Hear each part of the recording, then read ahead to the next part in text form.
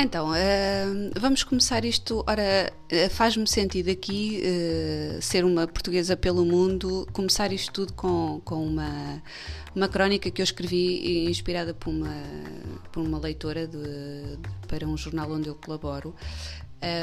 Eu escrevi uma crónica sobre. Eu sou uma gaja de crónicas, né? Uma crónica sobre saudades do verão português. Da perspectiva de um imigrante, e ela chamou-nos de bravos, e eu fiquei a pensar assim: eia, que é isto? Bravos? Bem, bravos ou loucos? Seremos loucos? Ou seremos uns teimosos, porque às vezes a gente vai e aquilo é muito difícil. Então fiquei a pensar, o que é que ela queria dizer com isto? Porque isto é muito bonito, porque as pessoas pensam: ei, aquele foi emigrar, foi lá passear e foi curtir a vida. Quer dizer, nós não vamos só curtir a vida, não é? Temos que arranjar trabalho, temos que pagar contas, temos que fazer uma vida normal, não é? Depois temos famílias e pagar contas, não é? Como toda a gente, só que estamos num ambiente diferente. Até chegar a esse ambiente diferente, isto tem muito que se lhe diga. Que isto não é. Nós hoje em dia também imigramos numa imigração muito diferente daquilo que era aquela vaga de imigração, e que causa até hoje, né, a piada do imigrante. És imigrante? Sou imigrante. Pronto, sou imigrante. É uma palavra assim carregada, né? Mas pronto, estamos numa fase de migrações, e umas migrações mais chiques, né? Já temos sou doutores e mestres e não sei o quê, a emigrar e a fazer um brilharete lá fora, né? Não é ir trabalhar só para a construção civil e pronto, fazer uma casa. Pronto, até eu faço a piada com o imigrante, né? Não é que eu esteja a construir uma casa nem a fazer muito dinheiro na construção civil, mas pronto, né? Tem que ser. Então, isto, uma pessoa chega, isto não é amor à primeira vista. Eu lembro-me da primeira vez que cheguei, a primeira vez que eu me mudei foi para Macau. Lembro-me daquela rua toda ao contrário.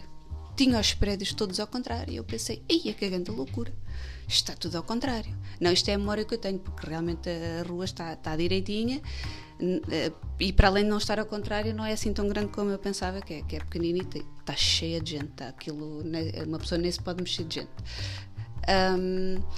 E lembro-me também de acordar assim à meia da noite, num jet lag maluco, a sufocar e a tentar acender a luz, que aquilo não havia luz, e eu estava todo ao contrário também. Era o cérebro, né?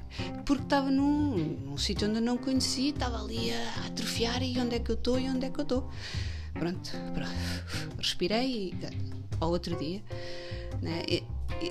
Porque depois temos que nos ir habituando àquela coisa do dia a dia, que é diferente, não é? A forma como se compram as coisas, os supermercados, o que é para o quê, não é? Porque eu passei muito tempo a lavar a roupa com amaciador, aquilo ficava cheirosa.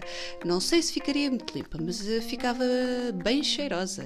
Foram meses eu a pensar que estava a comprar um ganda detergente da roupa. Então era o detergente da roupa que era amaciador, mais o amaciador, a roupa ficava que era uma maravilha, não é?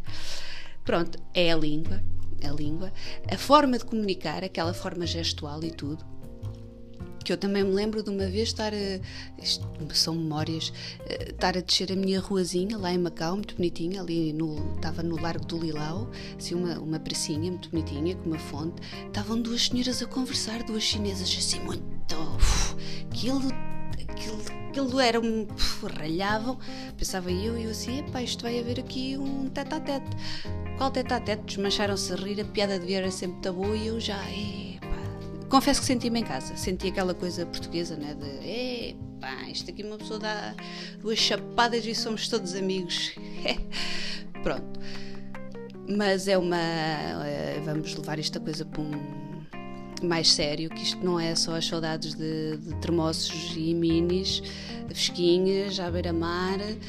É a adaptação à língua, é a adaptação à forma de comunicar, é uma adaptação que é feita muitas vezes, ou na maioria das vezes, se calhar de forma muito solitária.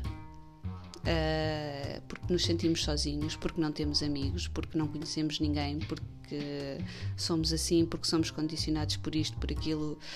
Pronto, há tudo aqueles primeiros 6 meses, quando a gente chega ali ao 6º mês e pensa: ei, o que é que eu fui fazer à minha vida? Bom, mas é apanhar aqui o avião e voltar para o meu cantinho.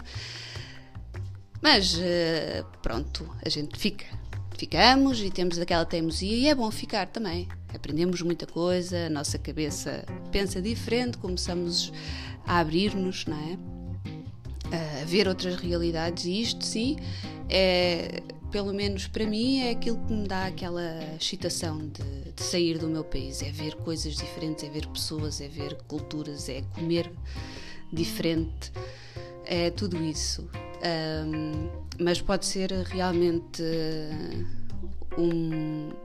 muito doloroso, ter uma parte emocional dolorosa, e se calhar somos mesmo uns grandes bravos. Por isso queria deixar aqui um bem-aja assim aos imigrantes, a quem tem a coragem de emigrar, porque é preciso coragem. E pronto,